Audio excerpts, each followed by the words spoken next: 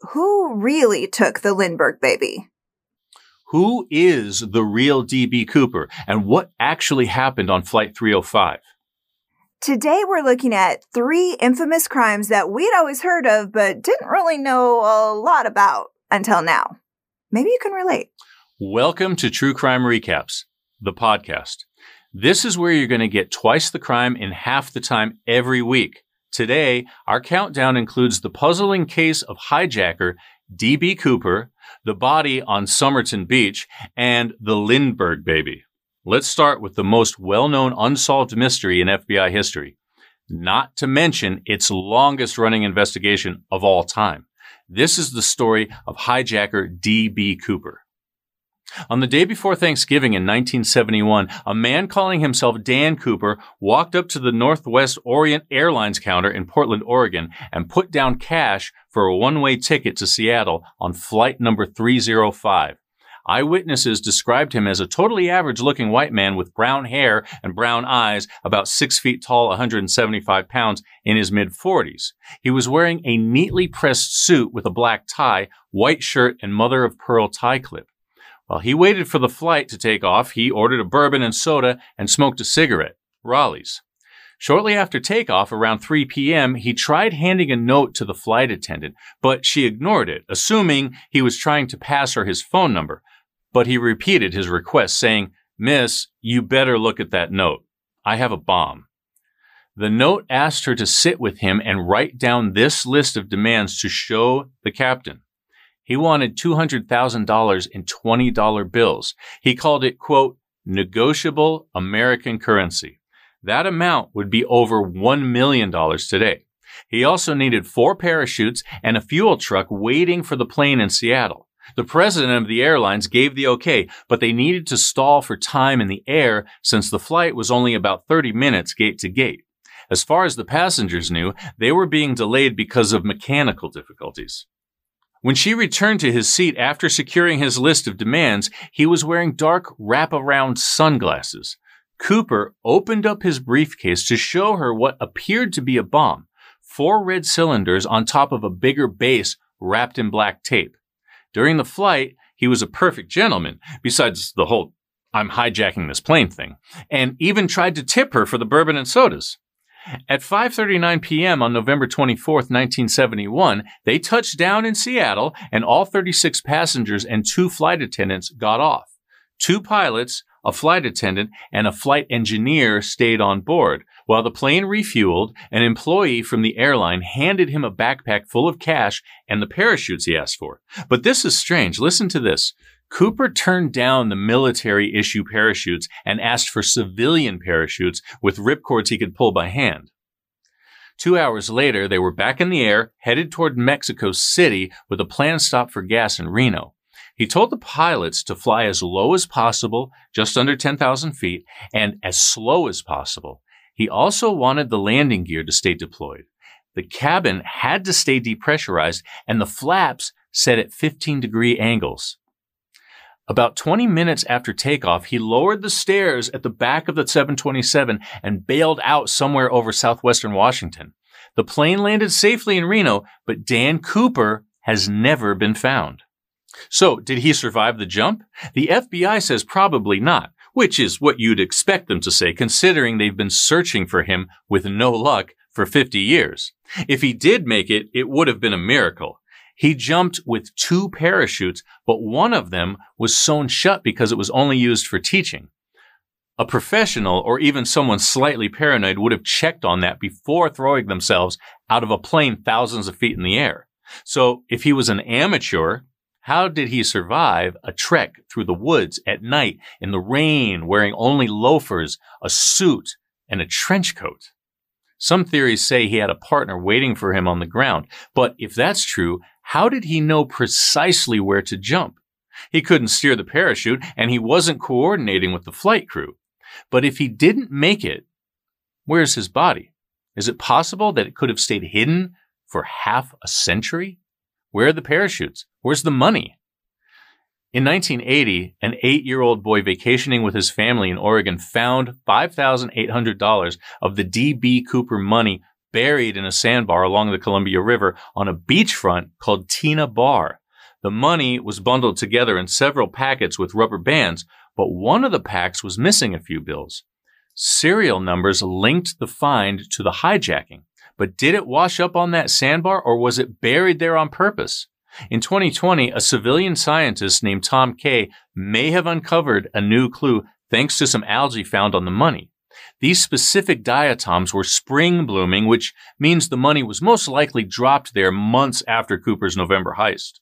So when I hear that, my mind goes to an attempt to mislead investigators into thinking the drop zone was someplace it wasn't. What about you? The only other physical evidence ever recovered was his black clip-on JCPenney tie and tie clip, which he left behind on the plane. That got the microscope examination too, which is how they found some trace evidence of metals and rare minerals, leading some people to think he worked in a machine shop of some kind. And in 1978, off a logging road near Castle Rock, Washington, a hunter found a placard with instructions for lowering the stairs on a 727. So, who was this daredevil? Well, let's start with his name. It turns out the name D.B. Cooper was a case of mistaken identity in the press. In actuality, the only name he ever gave was Dan Cooper, which also happens to be the name of the main character in a French comic book series that was popular in 1971. The comic is all about a Royal Canadian Air Force test pilot named Dan Cooper. And a few weeks before the hijacking, an episode of the series featured a cover showing the character parachuting out of a plane. The thing that really makes this clue sing is the fact that those comics were never translated into English. So the FBI figured the hijacker, Dan Cooper, probably spent some time overseas or was from French Canada, although the flight crew pointed out that he didn't speak with an accent. Over the years, the FBI questioned hundreds of suspects, and more than 900 people have claimed to be the infamous D.B. Cooper. And one by one, they've all been eliminated. Here are two of the more likely suspects. Number one is Robert Rackstraw. He was a Vietnam War vet with Special Forces training.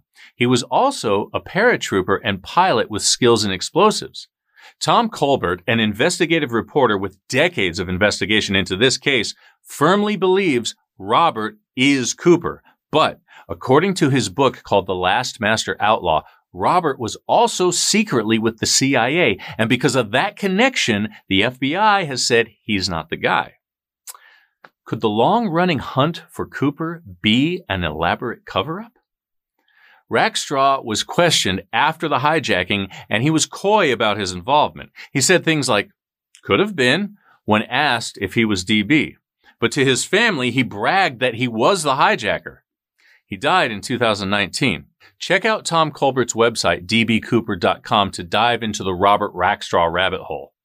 Richard McCoy was also a favorite suspect. Less than 5 months after Flight 305 was hijacked, he tried a copycat hijacking of United Airlines Flight 855, which was also a Boeing 727 with stairs in the back. He threatened the flight crew with a paperweight he said was a hand grenade and an unloaded pistol.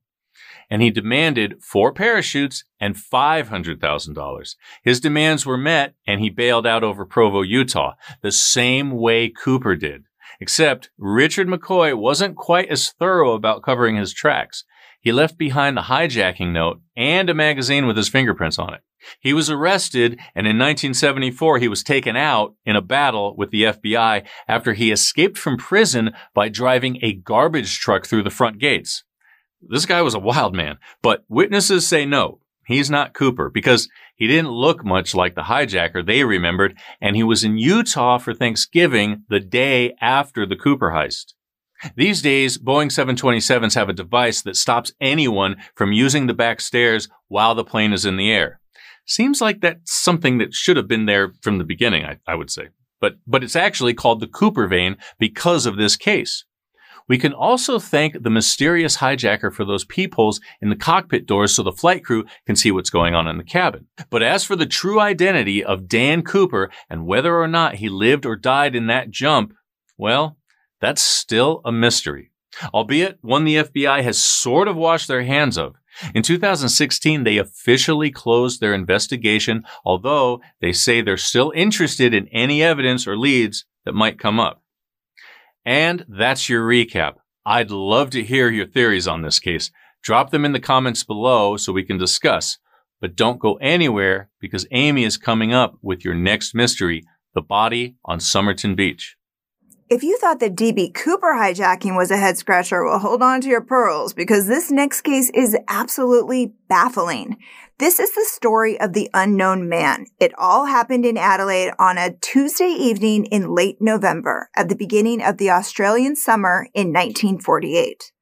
Around 7 o'clock that night, a couple went out for a stroll on Somerton Beach when they happened to notice a man laying on the sand with his head against a sea wall.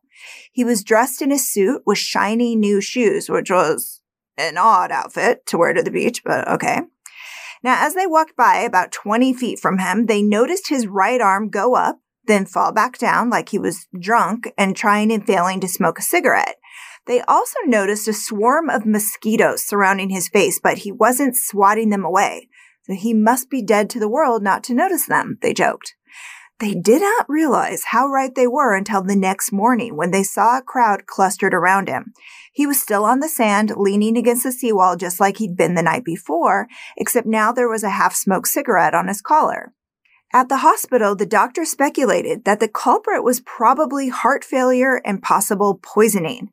He put his time of death at 2 a.m., but who was he? A look at the things he had on him wasn't very helpful. According to SmithsonianMag.com, he was carrying tickets from Adelaide to the beach, a pack of chewing gum, some matches, 2 combs, and a pack of Army Club cigarettes containing 7 cigarettes of another more expensive brand called Kensitas. He had Kensitas? Kensitas. He had no wallet and no cash and no ID. His clothes didn't offer up any clue to his identity either. The brand labels had even been cut off, and one pocket had been repaired with an unusual variety of orange thread, according to the same article by Mike Dash. The autopsy, too, didn't reveal much more information about who this man might be or what could have killed him. The only unusual findings were about the size of his pupils, which were smaller than expected, and his spleen, which was about 3 times the normal size. His liver and stomach were congested with blood, which indicated poisoning, but how and why?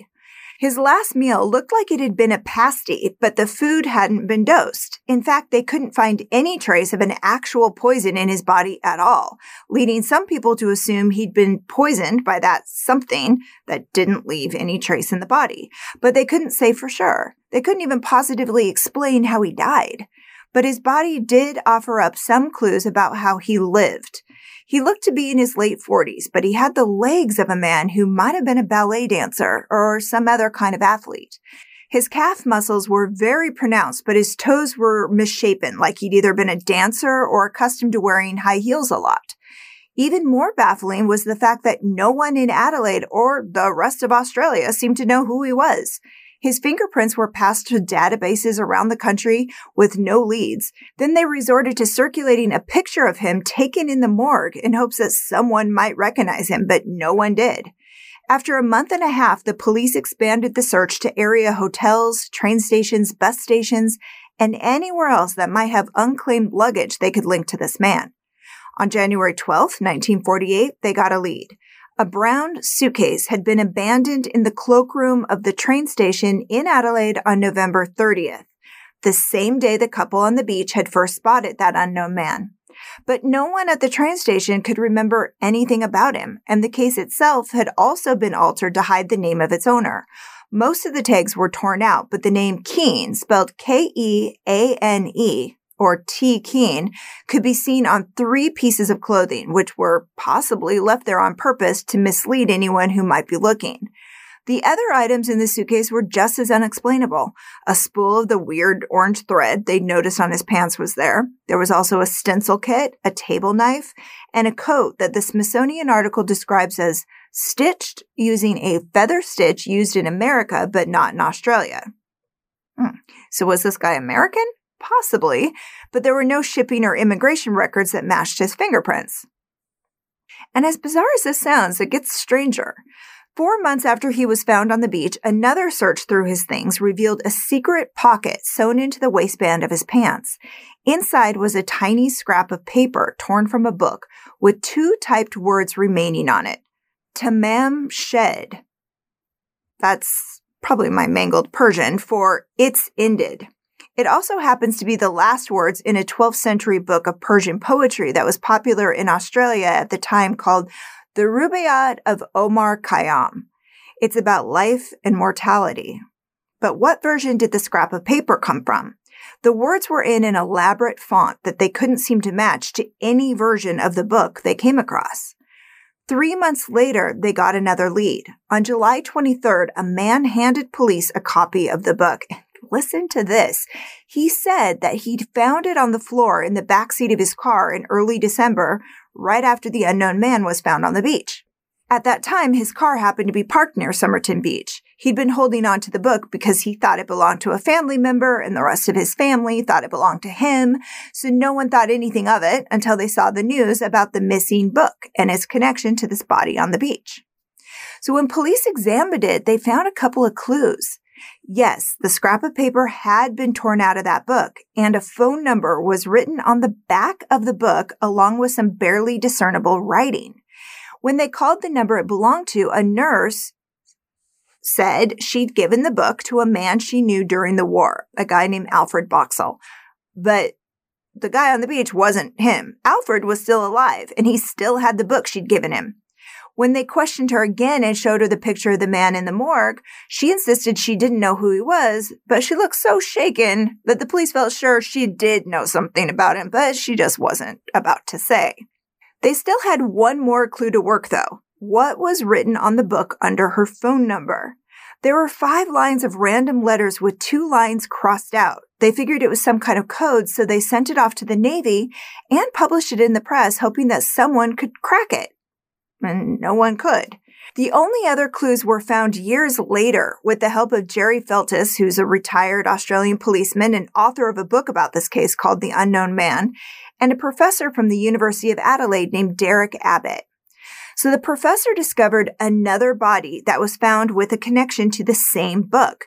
After World War II, a man named George Marshall died in Australia with a copy of the Rubaiyat next to him. He was a Jewish immigrant from Singapore, and his copy of the book proved to be just as rare and hard to find as the version linked to the man on Somerton Beach. And then author Jerry Feltus stumbled on something that had gone ignored in the police files. Another person who'd been walking on the beach on November 30th, 1948, reported seeing a man carrying another man on his shoulder near the water's edge, near the spot where the body was found. So, did they actually see the killer bringing his victim to the beach? Today, 73 years later, we still don't know who that unknown man is, what killed him, or if it was foul play or suicide. Most people believe he was a spy, and the rare books found with both men were some kind of way to communicate. But what do you think? Let us know in the comments. Meanwhile, we've got one more bizarre mystery for you, although this one is supposedly solved. But is it? You be the judge. Take a listen to this recap and tell us who you think really took the Lindbergh baby. At about 9 p.m. on a rainy March 1st in 1932, a mysterious someone or someones made their way up to the second-floor nursery and took Charles Augustus Lindbergh Jr. out of his crib while his parents and nanny were downstairs. The baby was the son of Charles Lindbergh and Anne Morrow. Just a quick history lesson about the two of them. Charles Sr. earned his fame by flying nonstop across the Atlantic Ocean from New York City to Paris. He was the first to make the flight alone in a single-engine plane called the Spirit of St. Louis. Anne was also an accomplished pilot and a writer. At the time this happened, they were a celebrity couple living in Hopewell, New Jersey, and Charles Jr. was their first child. When he disappeared, he was a little over a year and a half. The investigation and trial that followed has been called the crime of the century.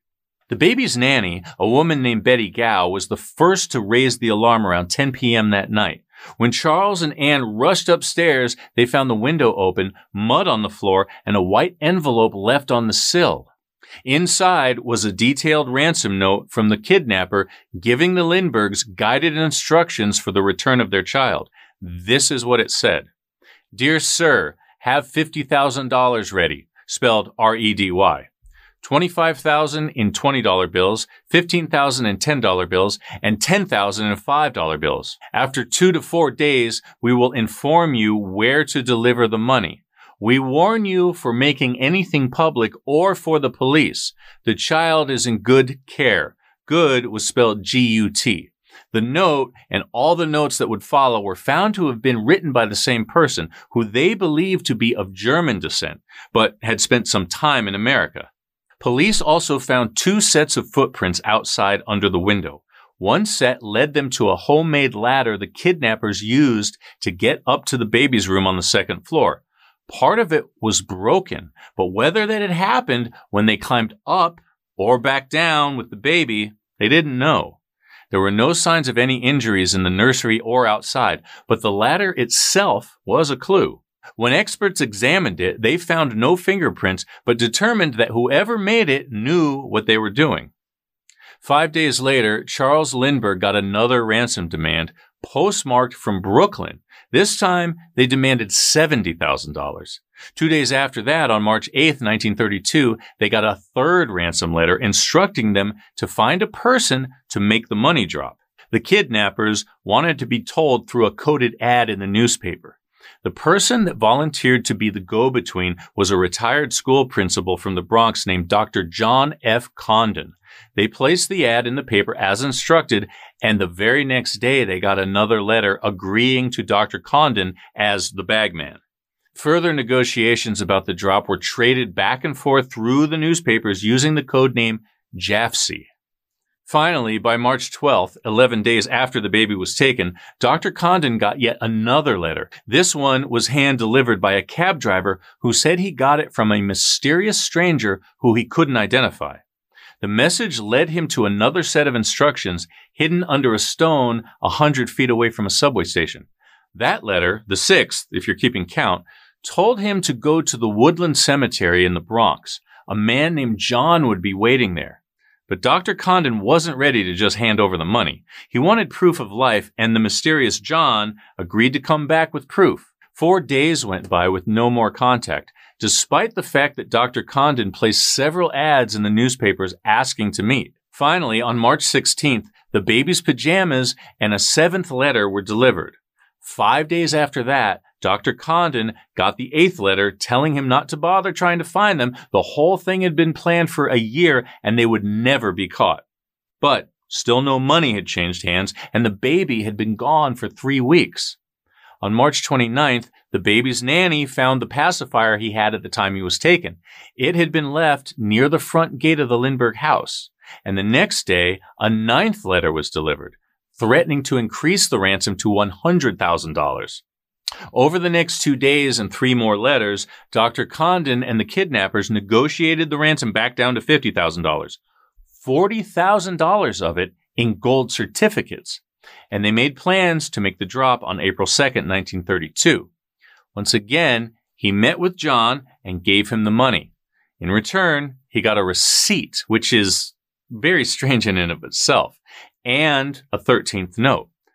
This one said they'd find the baby the next day on a boat named Nellie, anchored near Martha's Vineyard in Massachusetts. But there was no boat and no baby. More than a month went by and no one knew what to do. The ransom had already been paid and there was no further contact with John, although Dr. Condon did say he'd recognize him if he ever saw him again.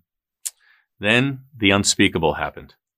On May 12, 1932, the Lindbergh baby was found, partially buried and badly decomposed, with a crushed skull. He was laying 45 feet from the highway near Mount Rose, New Jersey, less than 5 miles from his home. According to the coroner, he'd been dead for 2 months, probably as a result of blunt force trauma to the head. But could it have been caused perhaps by a fall from a broken ladder? First, I want to tell you about the investigation. What kind of monsters would do this to a baby? On May 13, 1932, President Hoover threw all the resources of the FBI and New Jersey law enforcement into answering that question. And they instructed banks, airports, gas stations, and other businesses in New York and surrounding states to keep an eye out for cash and gold certificates used for the ransom money. Almost a year later, some of it was spotted. 296 $10 gold certificates and one $20 gold certificate were deposited at the Federal Reserve Bank of New York on May 1st, 1933. A deposit ticket in the name of J.J. Faulkner on West 149th Street was discovered, but no such person existed at that address. Starting on August 20th, 1934 through September of that same year, 16 more gold certificates popped up, most of them in neighborhood businesses in the vicinity of Yorkville and Harlem. Further investigation revealed that the man passing them fit Dr. Condon's description of the mysterious John. On September 18th, 1934, a gas station attendant took down his license plate number after getting a $10 certificate as payment. It led back to Bruno Richard Hauptmann of East 222nd Street in the Bronx. When he was arrested the next day, he had a $20 gold certificate from the ransom on him. He was a 35-year-old German immigrant who had been in America for about 11 years. He'd spent some time in prison for burglary charges. When they searched his house, they found a treasure trove of circumstantial evidence. More than $13,000 in gold ransom certificates were hidden in his garage. The wood from his attic matched the wood used to build the ladder the intruders left behind at the Lindbergh house. And Dr. Condon's phone number and address were written on a wall in a back closet. At the time the Lindbergh baby was taken, Bruno was married with a 1-year-old son of his own. Up until the time the Lindbergh baby disappeared, he worked as a carpenter. But after March 1st, 1932, he started trading stocks and didn't take construction jobs anymore. It seemed like an open and shut case. But Bruno had a different story. He swore that his friend and former business partner left him a shoebox full of money when he went back to Germany in December 1933. His name was Isidor Fisch. He died there not long after, on March 29th, 1934, 2 years after the baby was taken. Bruno said he kept the money because he felt like Isidor owed it to him for a botched business deal. But what about the other incriminating evidence? What kind of explanation did he have for writing Dr. Condon's number on a closet wall? This is what he said. I must have read it in the paper about the story. I was a little bit interested and keep a little bit record of it. And maybe I was just on the closet and was reading the paper and put it down the address. I can't give you any explanation about the telephone number. That's weird, right? On February 13th, 1934, he was found guilty, and on April 3rd, 1936, at 8:47 p.m., he was electrocuted. But here's the strange part. He turned down an offer to commute his sentence to life in prison in exchange for a confession. He went to the electric chair, swearing he was innocent. His last words were, "I am at peace with God. I repeat, I protest my innocence of the crime for which I was convicted."